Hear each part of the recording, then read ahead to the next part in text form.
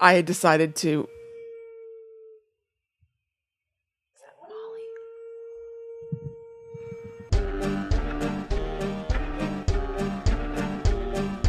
Hello, welcome to Guide to the Unknown. I'm Kristen. And I'm her little brother, William. And this week we are taking a little trip to the city of brotherly love, Philadelphia. That's right. Can't wait to get me a cheesesteak. It's also a city of, like, monsters and bizarre urban legends and hauntings. Yes, there's a lot going on there, apparently. We haven't done this in a little while where we pick a location and dig into the haunted history of it. And I'm really excited to be doing it again. I gotta tell you, it feels great. It's like putting on an old sweater or something. And this topic came to us by way of my friend Jessie, who moved to Philadelphia with her boyfriend Mike.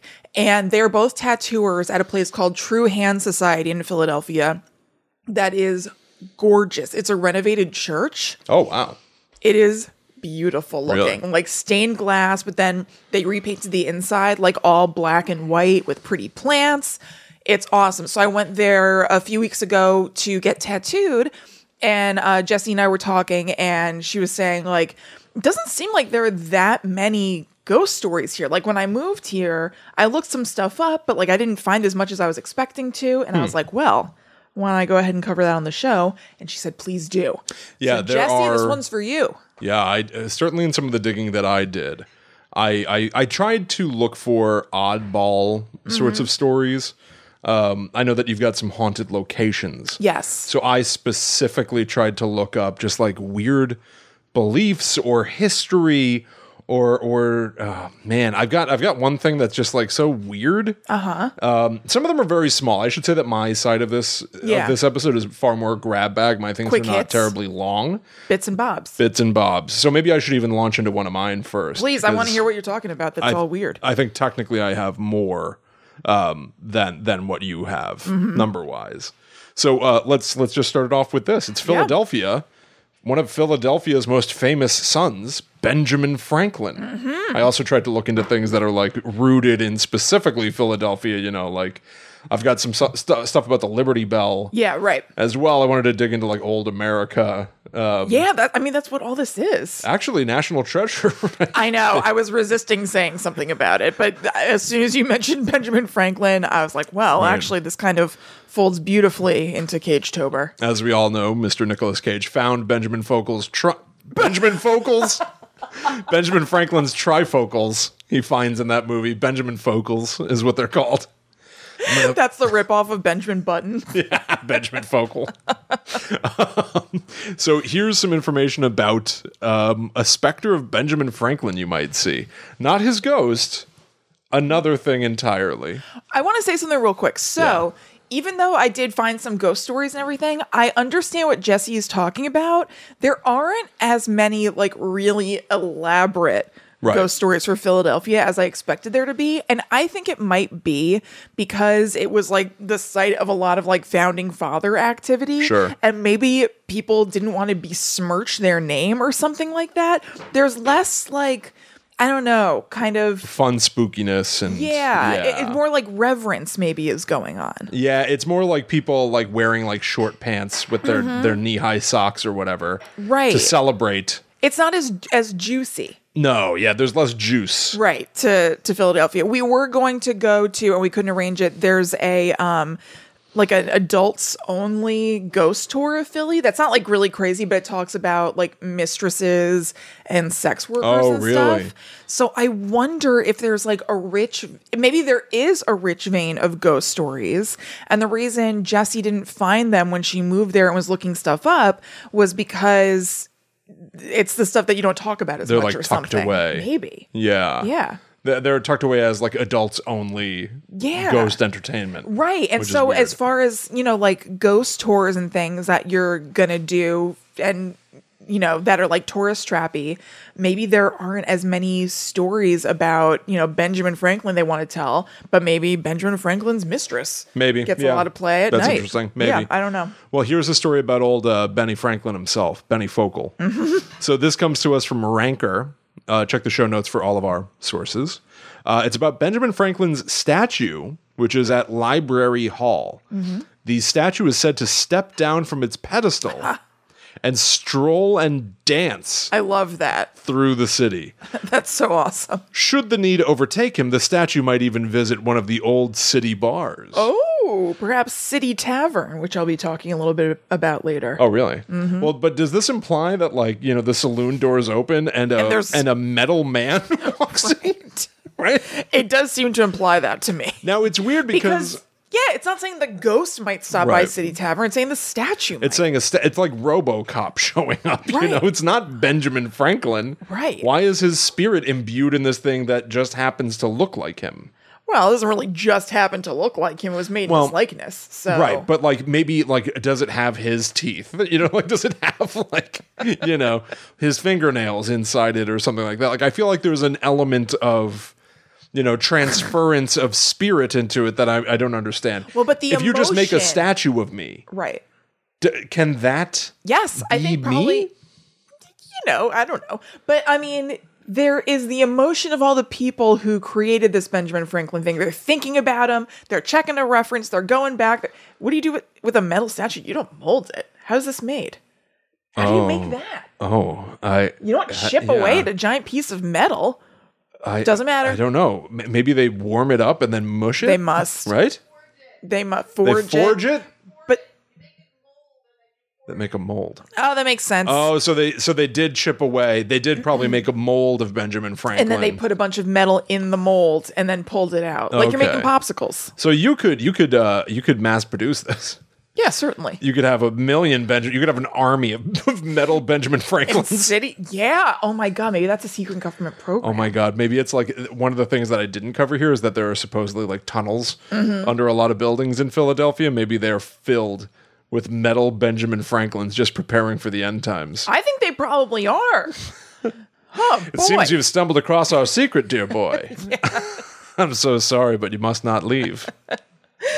Oh god. But anyway, yeah, maybe everybody thinking about Benjamin Franklin put him into the statue Tulpa like. Right, yeah. But what's he going to a bar for? Is he going to drink something? I don't know. He wants to be around his friends. A statue doesn't have an esophagus. I don't know. Tell that to the Tin Man. Could he drink? All right, I will. I'll tell to him right now. They also make a point of saying that people throw pennies at the grave of Benjamin Franklin because he's got a famous saying, a penny saved is a penny earned. Now, Ranker points out, pennies may not be enough because, quote, visitors often discover money missing from their wallets after paying homage to Franklin's resting place. So Benjamin Franklin is going to bars and stealing your money. Benjamin Franklin seems like A problem. yeah, a bad dude. A menace. And if we've got a bunch of them underground, who knows what they're up to? I know. Yeah, exactly. I'm not liking this. What do they need all that wealth for? Right, I'm concerned. I'm concerned. Since we're patriotic, mind if I just roll into another shorty? Oh yeah. Okay. Go for it. So let's talk about the Liberty Bell. Okay. So Benjamin Franklin and the Liberty Bell. I think both are synonymous with Philadelphia. Yes. So this is not spooky at all. I started this by thinking, like, I wonder if there is anything that is creepy around the Liberty Bell. And then the more I read about That it, crack is pretty scary. it's a scary crack. Yeah. But the more I read about it, the more I was like, oh, wait, I guess I didn't know anything about this. So it's just kind of interesting. So I figured I would put it out there. So the Liberty Bell. Now, I think that this is one of the icons of Americana, right? Right. It's a bell with a giant crack down it, and they display it so people can look at it in Philadelphia. Why? And I'm sure some people know, and I'm a big dummy for not knowing this, but I didn't know. You're asking why the Liberty Bell is a big deal? Yeah. Yeah. Do you know why? Of course I do. Of course she does. So I'm just going to tell the audience out there. Yeah. So there are some people who believe the Liberty Bell got its name because it was used to announce the signing of the Declaration of Independence on the 4th of July, 1776. Not so. Oh. It ain't true. Maybe they rang the bell at the signing of the Declaration. There's no written evidence that they did. Okay. But also, evidently, the Declaration of Independence was not signed on the 4th of July. It was adopted on the 2nd. The first public reading of it was on the 8th. Oh. And it took weeks for it to be signed by everybody. Why did they glom onto the 4th then? I don't know. You got to have a day to celebrate. Okay. So it wouldn't become known as the Liberty Bell for 63 years after that. In 1839, it was written about, it was said to be the Liberty Bell in a pamphlet called The Liberty Bell by Friends of Freedom, a group of abolitionists talking about freeing the slaves. Okay. So 63 years later, and so presumably before this pamphlet was printed, it was just known as the bell. regular old bell. Yeah, that big bell. That big bell that they chime. There is a myth that it cracked, it got the crack, when it told the death of Chief Justice John Marshall, which is kind of a cool story. The guy dies, and so Yeah, they all of a signify his sudden. death, and the bell cracks wide open. Yeah, like it was crying. Yes, like it was weeping for Chief Justice John Marshall. Yeah. That is also not true. Okay. So some of what I read is the point of the bell was to be a bell. It was supposed to get people's attention and to signify times of the day, signify times when people could congregate. And from the initial moment the bell was made, it was prone to cracking and chipping. So they kept patching it and fixing it. Okay. And then it would like crack again. And then ultimately nobody knows when What? it got the trademark crack that they decided not to fix anymore. Nobody knows when that happened. What? I feel like I learned in school, like the time that happened, and I don't know what it is. I could have sworn the same thing. Yeah. It is lost to time. That's so weird. Have you ever seen the Liberty Bell? I think so. Yeah. Yeah. Have you been to Philly much? Sure, a little Yeah. bit. I like Philadelphia. I wouldn't say a ton or anything, but yeah. Yeah. I have two memorable stories in Philadelphia, both involving all the horse and carriages around and like the disgusting like horse poop and pee smell. knew it. I know. I went on a date with a dude there and we were at a crosswalk and they both involved crosswalks. Step in And- horse manure. No, but it like And pretend it was an smelled- accident. Oh no! Look what I did. Oh no, that's why we didn't have a second one. No, it was just the smell was like overwhelming, and he was like, "Oh, I think it's like whatever." He was like acknowledging it, but in a really weird way, and I was like, "Yeah, I know." Yeah, I know what it is, Douglas. So He was too shy to say it smells like horse feces. basically, Sorry, babe. Smells like horse doo-doo. let's go over here. And then the other time was I was the way a-hole in this situation. There was like instant karma. It was with Ryan, so it was years and years later. And we're also at a crosswalk. It also smelled like horse pee or poop or whatever. And You're not sure which. I don't remember. And I was, of course, I wasn't shy. So I was like, "Ugh, what's that smell?" And then there were these Occupy Wall Street people who were like on a green kind of ahead. And they were like holding signs. They had like dreads and stuff. And I was like, "Oh, it's probably those hippies over there." And then the light turned, red or whatever for us to go across the crosswalk. And I walked a couple steps and then completely face planted and slipped. Oh wow. Yeah. No, No, not in anything. I You just just- fell over my own 2 feet. Just fell to the ground. So I was like, "Oh, it's probably those hippies." Those hippies. Who are you? Well, that was the point. I'm with them. Yeah, I'm just saying. Those hippies. Well, there you go. I think those are my two sort of Well, like there you go. patriotic Americana stories. And then I have some other like small weird oddities. Okay. Yeah. All right. Well, I'll go. I'll take one on. Let's talk about the Balleroy Mansion. Or Balleroy. Baleroy. I don't know. It's Baleroy. Okay. So this place, I think I assumed that almost every like old historical house that's said to be haunted is a place that's open to the public that you can tour and stuff. And this one isn't. It's actually a private residence now. But for a long time, actually, I don't know if you could ever tour it now that I think about it. Well, okay. Whatever. Anyway, this place is haunted. You could or could not go in there. Sure. So it was built, depending on who's telling the story, in either 1911 or 1925. There are Well, you're telling the conflicting story now, reports. so which was it? It's 1911 because most often connected to people saying it was built in 1911 is this story. They say that the first owner of the home was this like well-to-do carpenter who murdered his wife inside the home, thus consecrating the ground in blood. Oh no. Right. But he moved on, I guess. And then some people moved in for a little while of, no big deal. And then the Easby family purchased the home in 1926 and they had lots of stuff happen. Once the Easbys are in there, it is going nuts, basically. So, the mansion stayed in the family until 2005 when George Easby died at 87. And the activity is pretty much all Easby related. And the current owners said that they don't sense anything. They hear some noises sometimes, but they think it's just like the cricks and creaks of an old house. So it seems like killer guy, time of okay, Easby's, stuff happens. So, yeah, it's literally the Easbys. Well, there's one person who was living there in that in-between time who said to kind of come around. She's an elderly gal who accosts people with her cane. What? I know. I tried to find more information on that because the article that I read, which is linked in the show notes, says that it's an elderly woman who has been known to accost people with her cane. And I was like, does this mean she's attacking them with her cane? What's happening? So I was Googling different iterations of that and I couldn't find anything more specific. So I don't know, maybe she's shaking her cane at them or something. I know. If somebody accosts you, yeah, it could mean, I would almost interpret it to mean anything from forcibly getting your attention. Completely. I think somebody being in your space. Yeah. To attacking.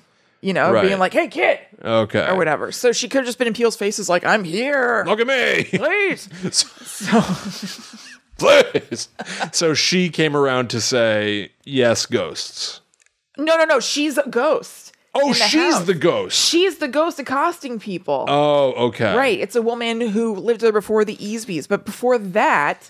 after that, it's pretty much all the Easbys experiencing things. Okay. And Easbys being ghosts.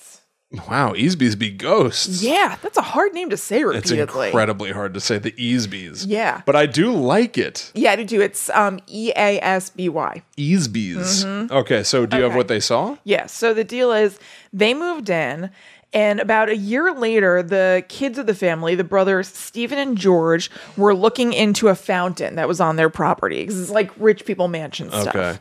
Okay. They're looking into it, and Stephen's reflection was a skull. Oh. But George's reflection was normal.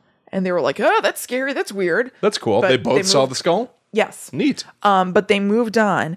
And 6 years later, Stephen died of an unnamed disease. So people wonder if that was any sort of premonition. An omen. That they saw. Exactly. So 6 years? I know. It's a long time. But... yeah. Still weird. I guess I would think, because he was young still when this happened. You know what I mean? Yeah. It was a tragic death of a child. So I guess if you have that in the back of your head, like, hey, remember that time that, like, I saw Stephen's skull as a reflection? Now that kind of weird? Because it was like some people treat omens like, a black cat walks in front of your path. Mm-hmm. So if a black cat walked in front of your path and then you died 6 years later, you wouldn't be like, oh, it was the black cat. No. But this is so crazy. It's very specific. You just see your reflection as a skull. Yeah. I guess, what's the timeliness of an omen? I don't know. It depends on the omen. Like, I think, and the result of the omen. I think because it's really, really crazy to look into, like, a pond and then see yourself as a skull. Yeah. And then the event of a child dying 6 years later is also very extreme. Absolutely. It's easier to connect them. Completely. As opposed to, like, a black cat crosses your path, which could happen any day of the week and not be a big deal. Exactly. And then 6 years later, you hurt yourself. You're not like, it was the black cat. Totally agreed. I'm just saying, like, logistically for the spiritual realm, why the omen so far ahead? Because they don't know time. They don't know time. There's I've got Ghostbusters on the brain again. This happens periodically. Yes. But also I bet say the movie's coming out. The new Ghostbusters coming out. In the first Ghostbusters movie, Janine, the receptionist, she says to Egon, I'm very psychic about these things. I'm afraid you're going to die. And he's the only dead Ghostbuster. Yeah. Now, it happened 30 years later. Yes. So that's not an omen. No, that's a coincidence. Yeah. And also, she's talking to Egon, not to... Harold Ramis. Yeah, right. Yeah, but because Harold Ramis is dead. Yeah, but Egon's dead. Yeah, but not in that world necessarily. He might be, but I don't know. I see them as separate. Yeah, no, it definitely is. It's I know. just one of those. Yeah, things that people talk about. Yeah, whatever. exactly. Yeah. I mean, it's interesting to notice. Yeah.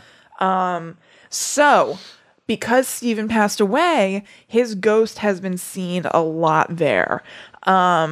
They would just see glimpses of a little kid, and also things that were related to Stephen would happen, like his portrait flying off the wall and landing 15 feet away. Oh, God. Like, how'd that happen? Yeah, that's a long distance. I know, and it remained intact apparently. Oh. And they looked to see if, like something was ripped out of the wall that made it fall. Was the string thing on the back of the portrait snapped or anything? And everything was fine and intact, but somehow it just went from the wall to the floor. There was an employee of the house whose name was David Belts, who said that one day he and a coworker were outside working on the grounds, and then, quote, "I noticed a person looking out the window at me, a young kid with blonde hair. He had his hands on the sill and was looking toward the yard. I said to my buddy, 'Look at that little kid.' And then it just faded off. And my buddy said, 'Man, that was really strange.'" And then his buddy never came back to work. Too scary. Okay, Yeah, he didn't too die scared. or anything. He was too spooked. Yeah. Wow, because his comment seemed understated. Yeah, right. Man, that was really strange. Man, that was really strange. Well, I guess he went home, gave it a think, And then and thought, I'm too spooked. Yeah, this is way too spooky for me. The Easby's mother, Henrietta, is also said to have been seen here and there. And also, as I said, the ghost of the owner previous to them. That was the lady who was accosting people with their cane. But the big bad of the house that really made me sit up a little straighter in my chair is the blue room with its chair of death. Oh. So it's said that anybody who has sat in that chair has died soon after. Wow. That's not Now, good. that's a chair you don't want to sit in. Get rid of that chair. Right. So the room itself... At what point do you decide it's the chair's doing? So apparently 4 people sat in it and then died within like 2 weeks. And I don't know, maybe that's the only thing they had in common. But the chair's in the house. Right. Right? So you'd go like, well, people who come to this house, some of them die. Maybe it's like a room that's like set off or something that people don't go into a lot. So maybe after 2, they're like, they both went in that blue room. That's strange. But then you have to have enough data to be like, all right, somebody else went in the blue room and they didn't die. Right. You almost have to like pay attention to your data set to be like, well, so it's not everybody who comes in the house. It's people who go into the blue room. Oh, it's not everybody who goes into the blue room. It's everybody who stands by the window. No, wait, it's not the window because somebody didn't die. Oh, it's everybody who sat in the chair. Yes, it's everyone who sat in the chair. Like, I feel like it's a process of elimination to get down to it's the chair's fault. I think you're right. I think you're right about that. But apparently that process took place, and George Easby wouldn't let anybody sit in the chair after that because people kept dying from the chair. Did he try to get rid of it? No. Not that I'm aware of. See, these are the issues I have. Okay, so if we found out that there's a chair in our house, that's killing people, you know what I'm saying? Right. I'm going to Allie. I'm saying, I'm getting rid of that chair, and it's gone. Craigslist, Curb Alert. Yeah, but maybe you're putting that curse on somebody else. Yeah. No. Free chair. Come and take it. You got to pick it up yourself. Maybe they were like, we have to, well, at least we can control this. This is in our control. Oh, so you think it was a noble gesture to keep the chair contained? Maybe. But where is it now? I don't know. I don't know. You might be sitting in it. Blue chair? Well, I've sat in this chair a lot, so I don't know. Well, fine. So, to set the scene, the blue room is this like frilly ass 18th century style room in this house that's like light blue and all pretty and stuff. And then there's this chair in the middle of it, you see. Dead center. Yeah. The blue room has other weird stuff. It has secret compartments built into the room. A set of silverware that was used at a celebratory dinner after the signing of the Declaration of Independence. Oh. It could just be by anybody, though. I don't know. It's just John's plates. Right. It was used to celebrate afterward. Right. So it's not that it was used by John Hancock. No. It was used by the Easbys, I guess. By the Easbys to celebrate. Right. The Easbys have a high opinion of themselves. Right? Maybe they do. It wasn't used by the Easbys because the house was built in 1911-ish. But maybe they bought it from somebody. They also bought a bunch of like... this rich people stuff. This set was used to celebrate... I know. I don't even know if that's true. Of Who's course verifying not. that? It was probably at some weird auction with paddles, and everybody got all like hyped up. Even though when you step away and you think about it, you're like, okay, so it was just used by someone. Yeah, whatever. I don't know. Okay. They also had a bunch of stuff of Thomas Jefferson's in the house. Probably also bought at paddle auction. Yeah. And so some people This say, is Thomas Jefferson's bedpan. yeah, it's Thomas Jefferson's waistcoat Yeah, I used the bedpan as a hat.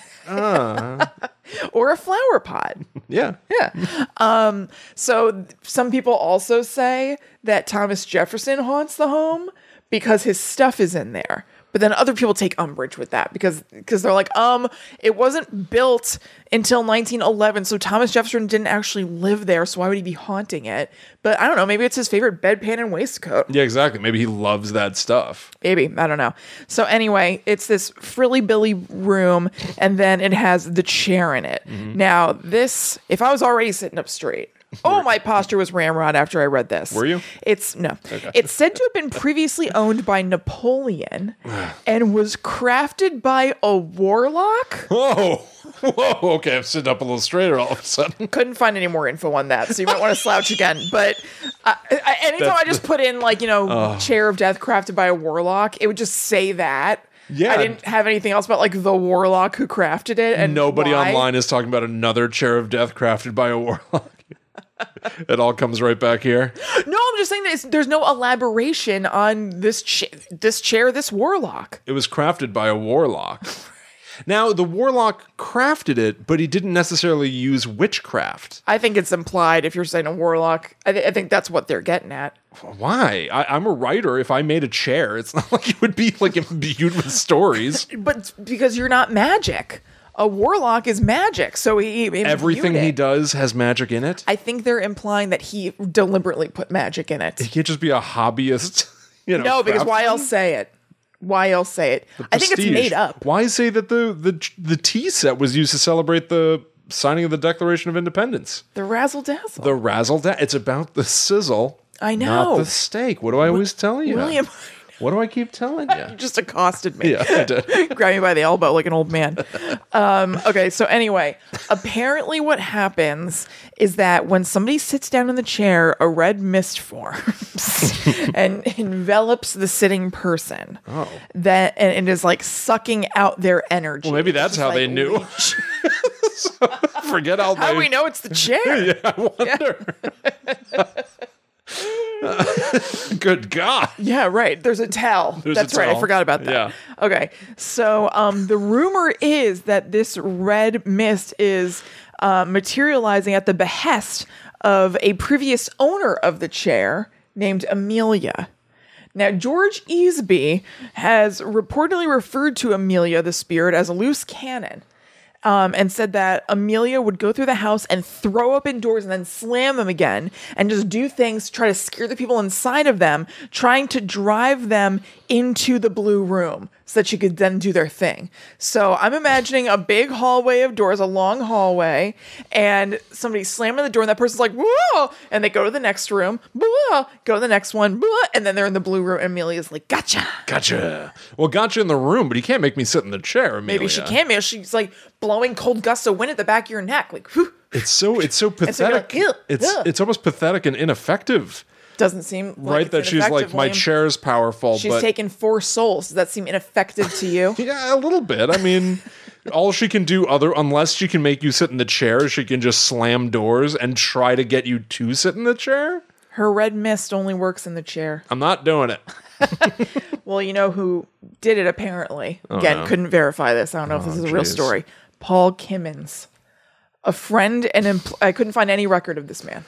Yeah, I thought you were about to say a celebrity's name or something. Oh, no. Well, to me. Superstar Paul Kimmins.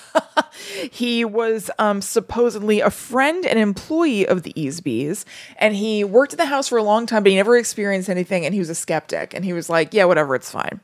So one day, he was escorting a medium through the house, who was like, whoa, I can't believe how many spirits are in here. What the heck? And he's taking her for a tour, doing their thing. And then for the first time ever, he saw something. He said that he saw a blue mist on the staircase. I was like, well, that's very weird. And then when he went home for the day, he got in his car, and in the rear view mirror, he saw a ghost that he took to be Amelia. And he called up the medium and was like, hey, this happened. And I don't know what she said. So, but he told her about it. So from then on, he apparently experienced a lot of activity. She would squeeze his arms.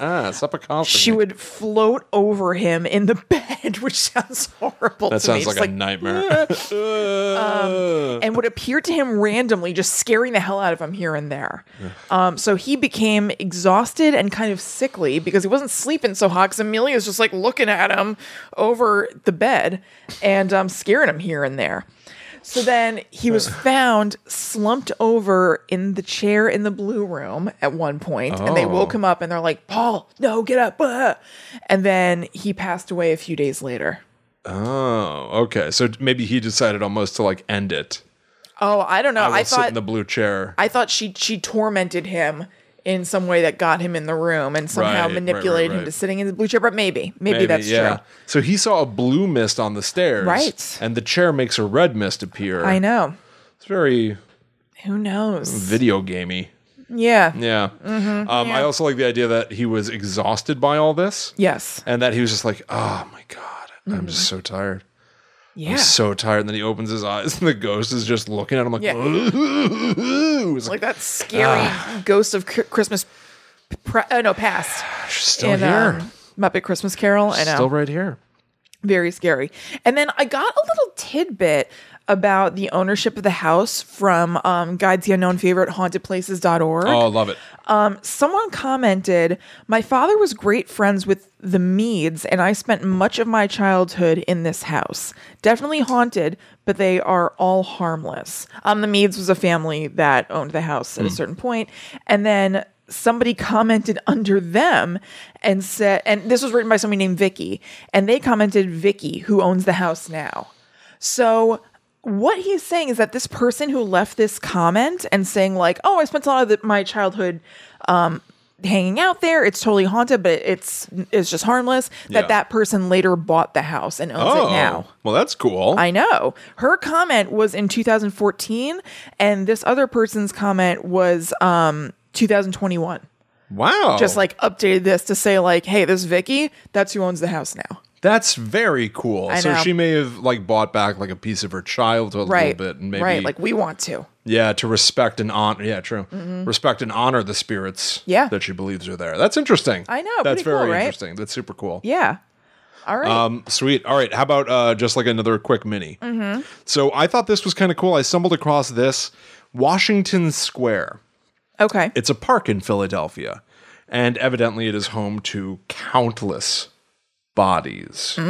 So over the course of years and years and years, there was a yellow fever epidemic in the 1700s. So Washington Park was known as essentially a gigantic mass grave. Anybody who was destitute, criminals, anyone. If you died, your body was buried in Washington Square Park. Right. So they say, this is a rumor, and I don't think this is actually true. They say that no matter where you dig in the park, if you were to dig, you would only have to go like a few inches before you would find bone and bodies. Oy. Which for me, I've always been fascinated by that notion. And as a very young child, I convinced myself at one point, I was like, probably everywhere you walk, there's a body right beneath you. Somewhere. Yeah. Whether or not, varying stages of decomposition. I'm not saying that there's a newly dead body 6 feet down or anything like that, but like the earth is millions of years old. There's a body of an animal or a person, a Cro-Magnon man, whatever. Just go down deep enough, straight down from every single spot. Right. And that's a little, outlandish, but probably not far Probably not. off. Yeah. And Washington Square Park is like bringing that fear of mine to life. So I've got this interesting tidbit from phillyghosts.com. So they want to talk about what it was like back in the day to have all these bodies in this pit. So one of the most lucrative business ventures in the days of yore was body snatching. The purpose of body snatching, primarily in the 19th century, was to sell the cadavers for dissection or anatomy lectures in medical schools. The canards were called resurrectionists or resurrection men. What's the canards? Is that like a thief? Yeah, that's the thief. So if you dig up bodies, I don't know if I know that word. if you dig up bodies, you're a resurrection man, Okay. right? Which is Yeah.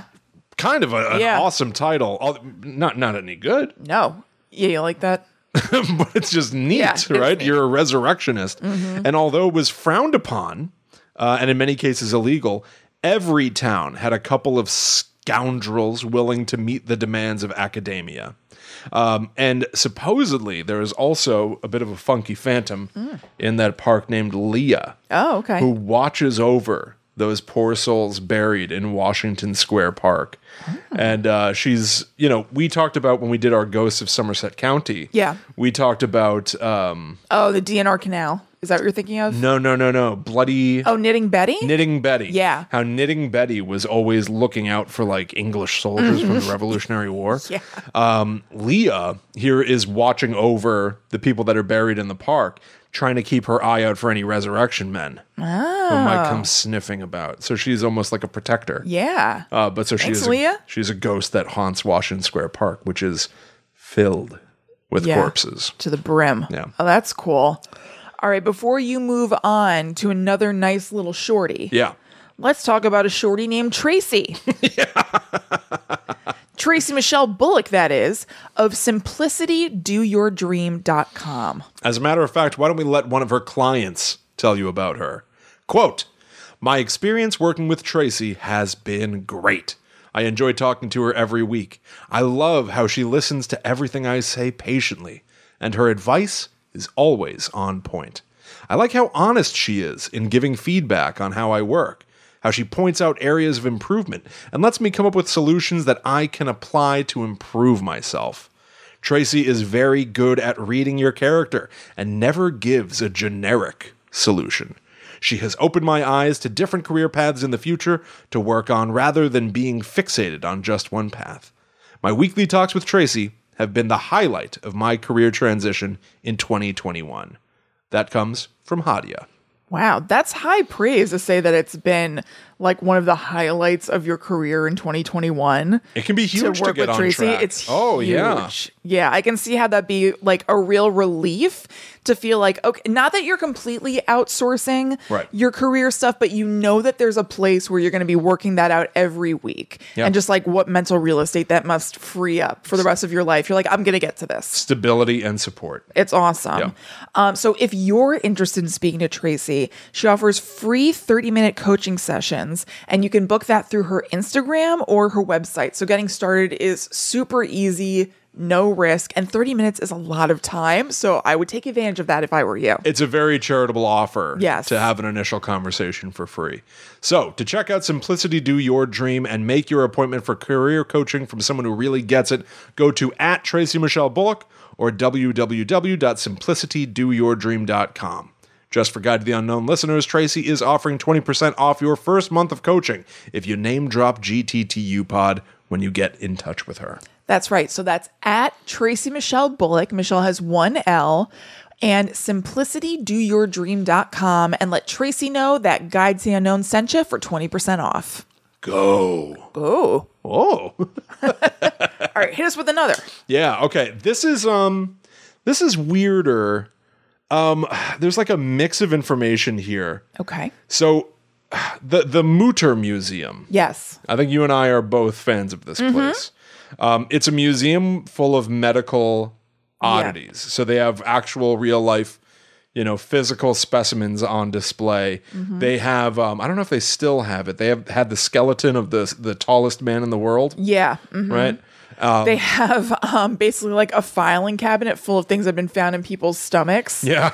There's a pin that's like #1 reader or something. Right, yeah. So it's an incredibly, if you don't have the stomach for this sort of thing, it can be very tricky and challenging. Yeah. But there's certainly is a medical fascination here. There's a morbid fascination with the kinds of things that the Mutter, M-U-T-T-E-R, museum displays.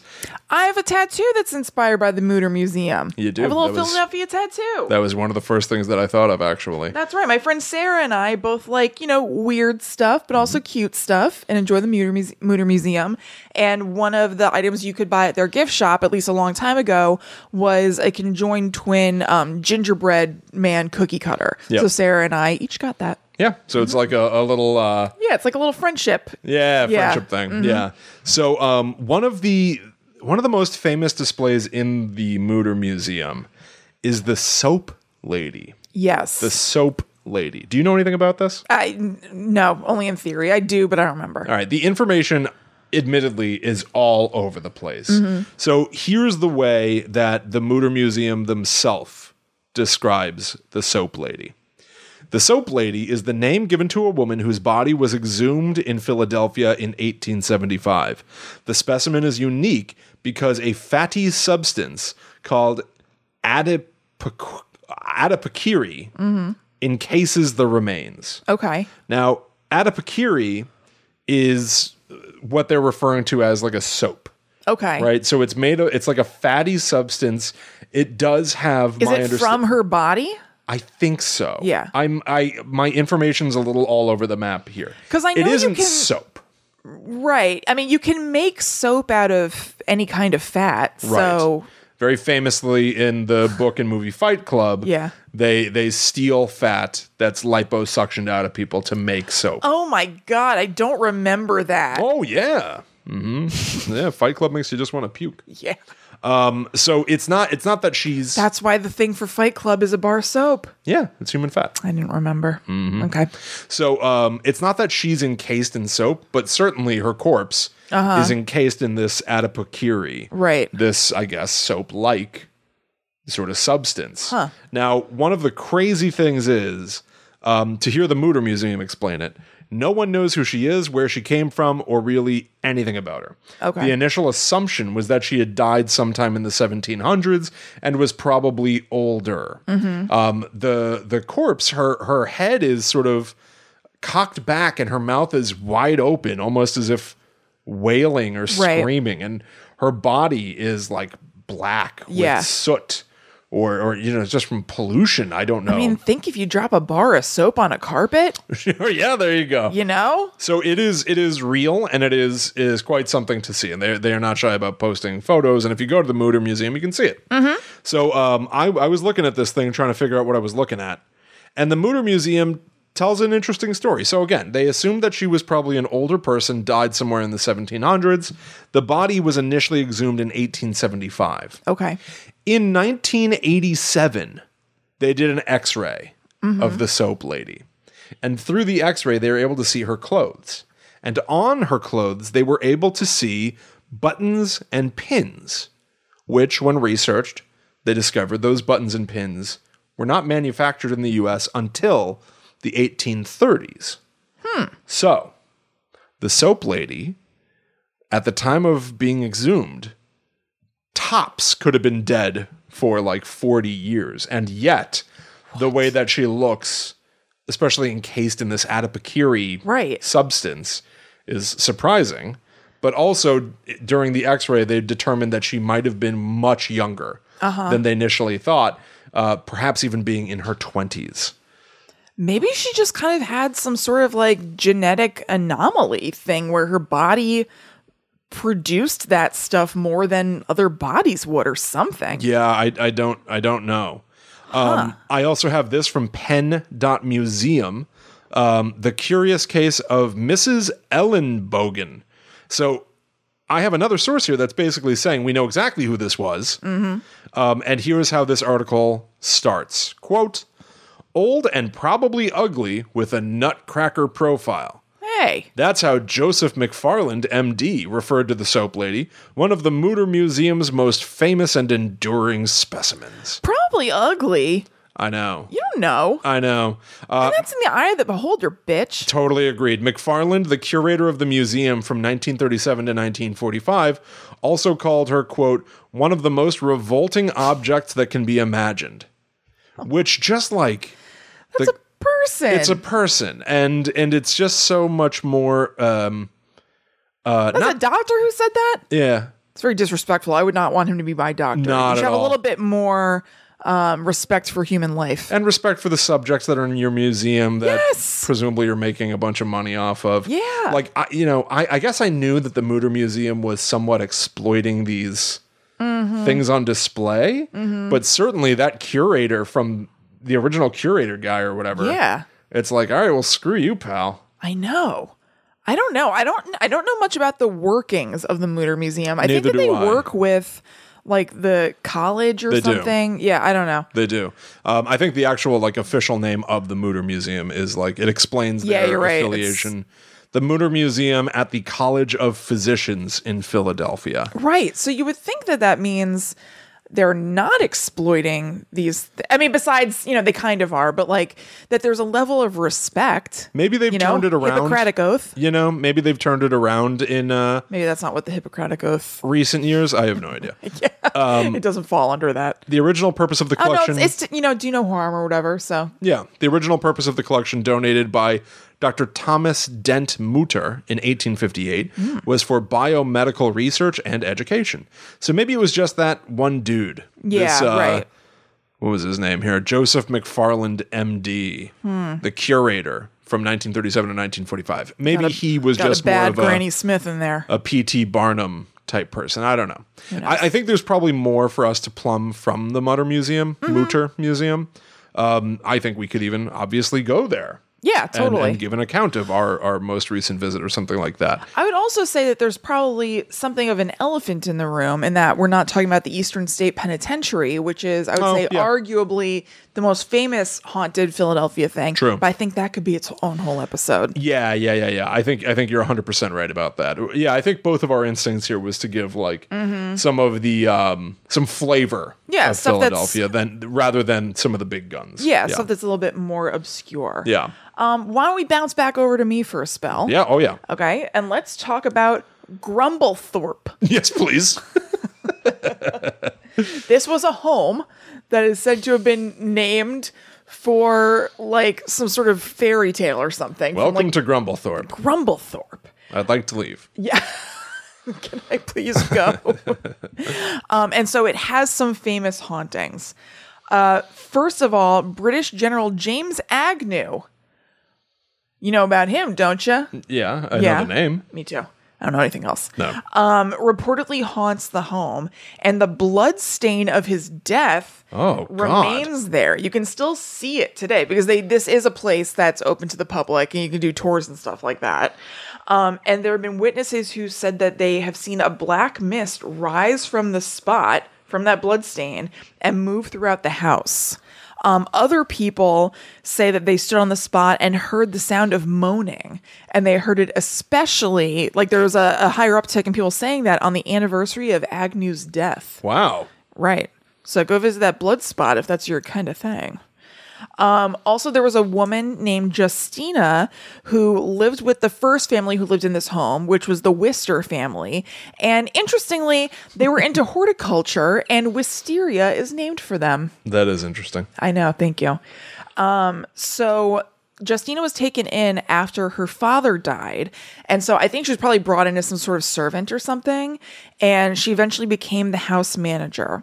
So one night, the daughters of the family saw Justina standing at the foot of their beds, and they were weirded out because she was supposed to be in another building of the estate. So more rich people stuff. Right. And then they found out the next day that Justina had died overnight. So ever since then, she's been said to be a friendly spirit at Grumblethorpe. She loved to bake bread in real life. That was kind of her like Friday evening activity. So sometimes on Friday nights, if you sniff just right, you'll smell the smell of baking bread. How do you smell wrong? I don't know. You just have to really How do you lean smell into off? it. Yeah. Smell just right. I think I smell a loaf. It's like something's baking. Somebody making brownies? So people who work at Grumblethorpe now claim to have seen figures as well. They said that they've seen eyes in the dining room mirror. They go to give their hair a little fluff, and their eyes looking back at them. Ugh. They've also seen figures in that mirror. They also have experienced things like this. So there was a volunteer named Kelly who remembered walking through a room upstairs with 2 other staff members in the middle of the day, and Kelly noticed their shadows cast on the floor. You know, just walk in and you just see whatever. But she also noticed a 4th shadow that didn't belong to anyone in the room, that was clearly wearing a dress when everyone else was in jeans. I love that. I know. I love that. I know. I do too. That calls to mind there was a demo for a new Silent Hill game, which I was a tremendous fan of, and I think we've talked about many times here on the show. We did a whole episode all about Silent Hill. Yeah, that's right. So in that game, if you pay attention as you're playing, at some points you'll notice that your shadow is the shadow of the ghost that haunts the house, implying that she's right behind you or possessing you. But, you know... That's like the devil in Ghost Rider. Remember? Yes. He was like he walked by the circus tent and you saw his shadow of like a little lizard man. Yeah, it was a little cretinous, right, frail, elderly frog. Yes. Okay. Another person who works there, the education director, Diana Thompson, remembered seeing, quote, a black shape low to the ground spinning very quickly from the dining room into the colonial parlor. Now, I thought this was interesting because you and I, when we were on our way to the Warrens Paracon, actually, you weren't really listening. You were doing something else, but I was listening to The Demonologist, which was a book about the Warrens. Yeah. And it opens with a story about basically like a black tornado-y thing being in their house. And this reminded me of that. It's a spinning black shape. It says it's low to the ground, but still, it reminded me of it. So anyway, Diana Thompson sees this and then says, I'm not in the mood for this. After which the shape disappeared. I love that. I know. Diana Thompson is made of tough stuff, and she was like, can we not? Now, I think we've talked about this as well, the notion that perhaps you can opt out of being haunted. Yep. Yeah, that's pretty cool. I mean, maybe if you just speak directly to some ghosts, they will respond to I that. refuse to partake in this. Right. That's how you defeat Freddy Krueger in the original movie. That's you go, right. I don't believe in you anymore. You can't scare me. That's right. I famously did that in New Orleans, and I wasn't scared anymore. Yeah, you did. So Thompson's son saw this same shape not really long after that. So it seems to be a thing. And its description also matched an entity that's been seen by other people near James Agnew's blood spot. Oh, my. So there's a little low to the ground black cyclone going through Grumblethorpe. Yeah. I love that. I know. That's super cool. Right? That's very interesting. Let's go to, I've got a mini, and then I've got a mini that's not that interesting. Skip the mini, that's not that interesting. Really? You don't even want to know why it's not that interesting? No. There's a cave, and a mystic guy said that the end of the world would end. Okay. And they lived in there. Okay. That's it. It's called the Cave of Kelpius. Okay. Johannes Kelpius was a mystic guru from Transylvania, and he was 26 years old when he founded a society in the woods of people that thought the world would end in 1694. When it didn't, they just stuck around in the area making art. Oh. But you can still visit the cave.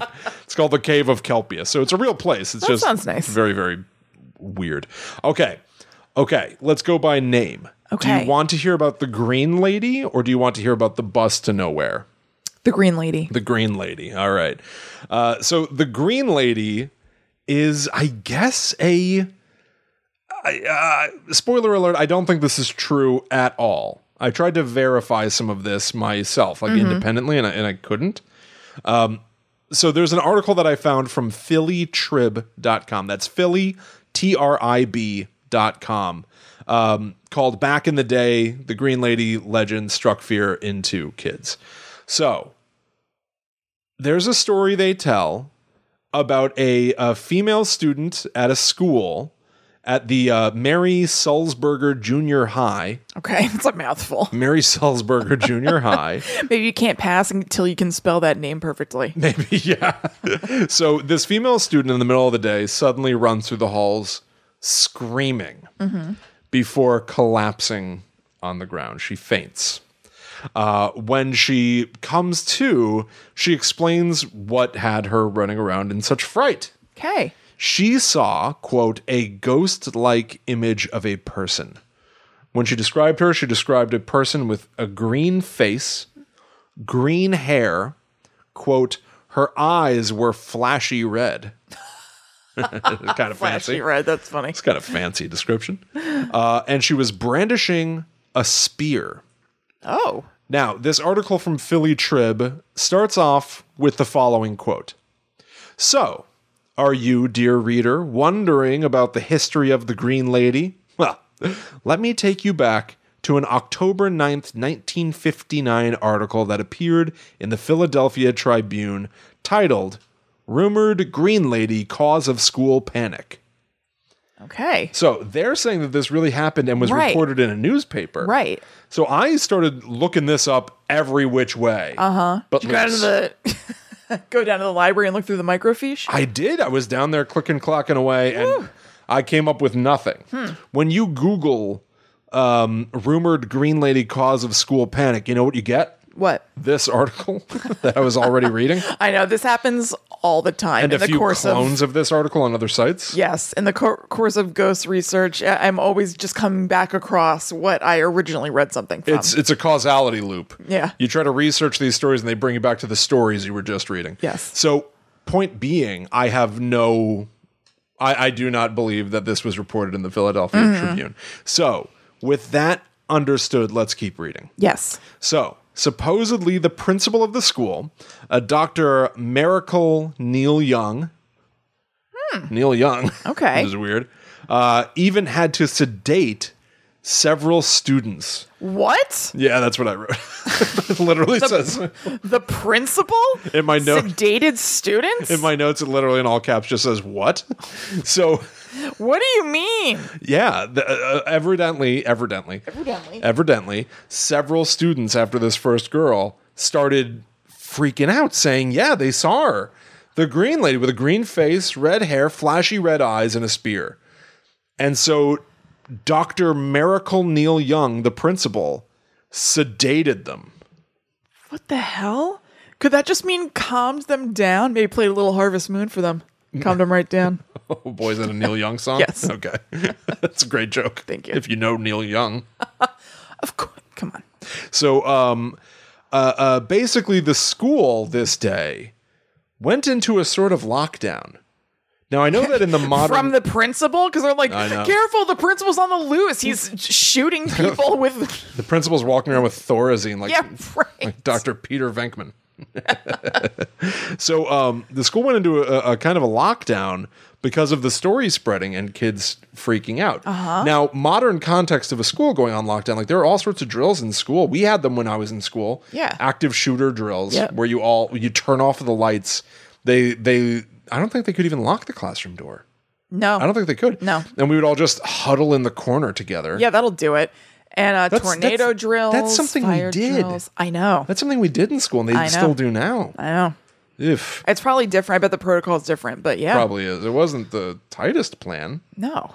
Anyway, but fact of the matter is, if you believe the article, and I don't, this happened in 1959 where they Right. went on lockdown because of, You know why? They didn't have newspapers back then. no newspapers. Yeah. Too old. Too old.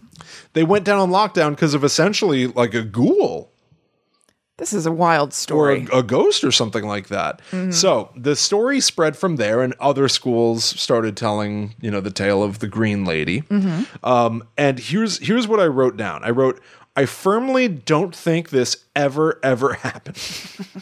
But I also love this idea for a horror story. A bright, sunny school day where nothing should ever go wrong, and yet the teachers are shocked and unable to explain what's happening as student after student claim to have essentially seen a ghost. Right. That is awesome. Right? Like from the teacher's perspective of being like, everyone calm down. It's fine. It's Yeah. fine. There's no such thing as ghost. And then somebody else runs in. They're like, I saw two. Yeah, yeah. And like independent of each other. The kids are like, no, we're seeing a ghost. It's corroborated. And the adults maybe can't see it or just aren't seeing it, or I don't know. So Yeah, that's what fun. do you do to help this situation at all? You just have to wait till the end of the school day to send them home?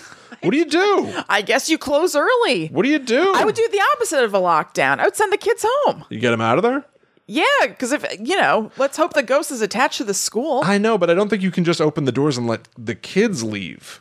I don't know how Right? old they are. You got to call their mommy and daddy. You got to call mommy and daddy. And mommy. Yeah. Yeah. And I just don't, anyway, I guess I'm at a point in my life where I think about this from the perspective of an adult, and I relate to the perspective of an adult who's supposed to be an authority figure, yeah. yet is still afraid of stuff themselves. Of course. So it's very interesting to me to put myself in the shoes of a teacher that's like, what? You saw a ghost? A ghost? It flowed green? Don't worry, everybody. I'll take care of this. Yeah. And yet I have no idea. I don't what want to I'm be the doing. one in charge. Right? Oh, absolutely. I think that this could be a fascinating idea for a story, but Yeah. did it ever happen? Oh no. No. Oh no. Darn. Oh no. Oh, somebody's been on TikTok. I have. I've looked at TikTok recently. You what? I looked at it. Oh, yeah. TikTok. Did you enjoy it? I like that song. It's sure stuck in my head. All right, should I take us on home? Please do. Okay. Yeah, let's get out of Philadelphia. Right, we're getting home from Philadelphia. Yeah. There are too many ghosts here. It's too spooky. So this is also just a very shorty, I was supposed to say quickie, about City Tavern, which is a bar in Philadelphia. And this is where the founding fathers dined and drank. Oh, maybe this is where Benjamin Franklin's statue was trying to go. I know, I said that before. Well, then it was a callback to your joke. Well, Intentionally, perhaps. okay. So it was established in 1773. It was a hot spot for our founding fathers, but there was a fire in 1834. A very hot spot. Yeah, apparently. That messed it up, and so it was eventually torn down, then rebuilt in 1976. So when it was rebuilt, it was done to honor tradition and made to look like it probably originally looked. 1976 would be the bicentennial, right? Yes. Yeah. What? Why do you know that? 1776. Oh, yeah, I guess you're right. Okay. I don't know. I forgot what the bicentennial was for a second. I was surprised. I had that written down here and I was just leaving it out. And I was surprised that you knew a part of my notes that I had decided to. Is that Molly?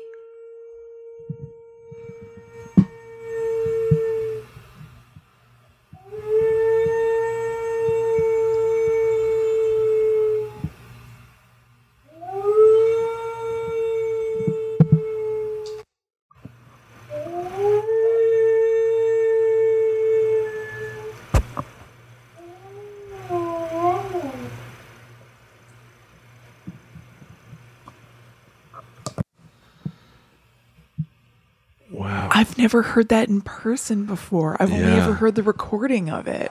Yeah. Wow. It really sounds like an alarm. Doesn't it? Yeah. That was Molly the dog dreaming. Yes. Yeah. That was awesome. I don't think she's ever done it that many times, ever. Maybe she's having crazy dreams because of the stories we're telling. Maybe. Maybe She's we're having a freaking her out. nightmare. Yeah. Oh, I don't know. Molly. Well, let me wrap this up so we can go to her. Okay. Okay, so it was reconstructed in 1976 for the bicentennial to look like its original place. So spirits who are said to be here are a bride who was killed when there was a fire in her room, and also the spirit of a waiter who was killed in a duel. Oh. Yes. People say that the bride spirit can be seen in City Tavern's window, and the spirit of the waiter is said to be moving tableware and like jostling silverware and stuff. So he's still got to do waiter stuff? I know. I don't know. Maybe he just wants to be seen and like the tables and the silverware are there. Won't you acknowledge me? Yeah, maybe he's working with what he's got. He's like jingling this stuff, not that he's like, Right. rolling silverware on his break or whatever.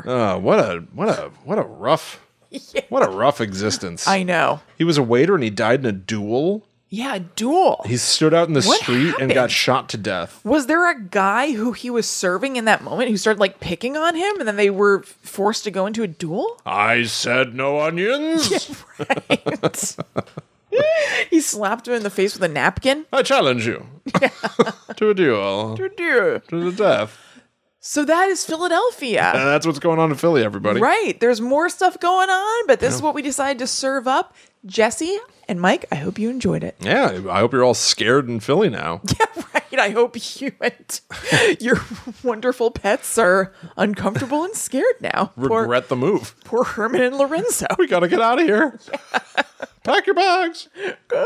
No. When you hear clanking outside at night and you know it's Benjamin Franklin's statue walking past your window. Clonk, clonk, clonk.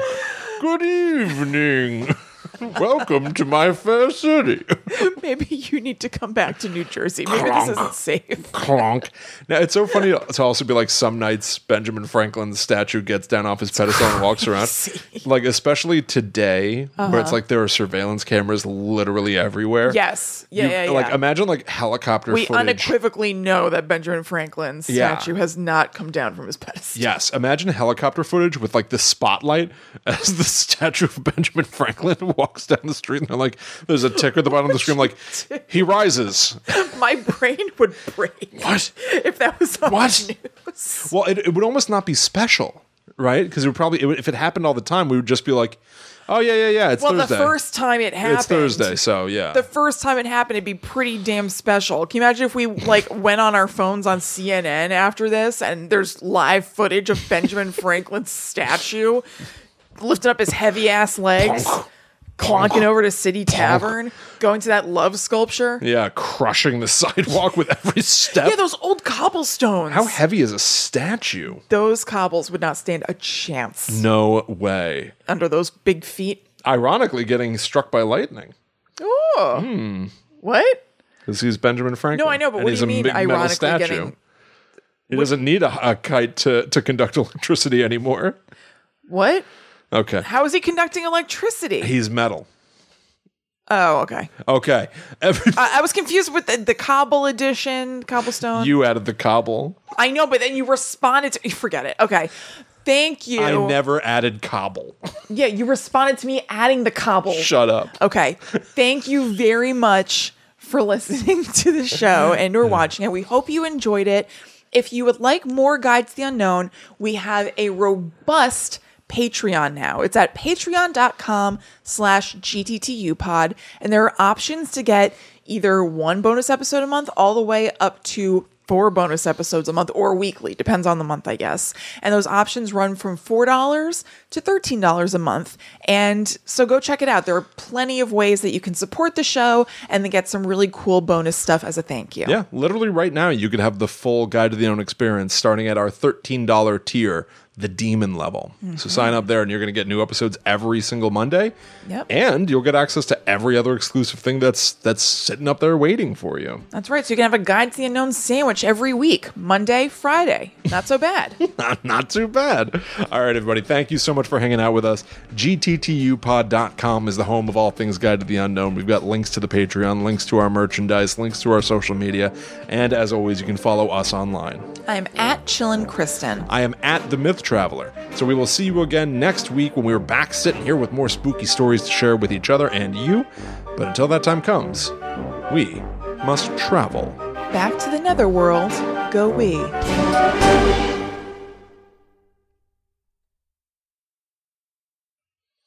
Boom. And to Philadelphia sometime. I think it'd be fun to... Yeah, I really like Philadelphia. Yeah, me too. It's nice. We should go to the Mütter Museum. Yeah, That'd be I haven't cool. been there in a really long time. Neither have I. Like years. Yeah. I have not been there.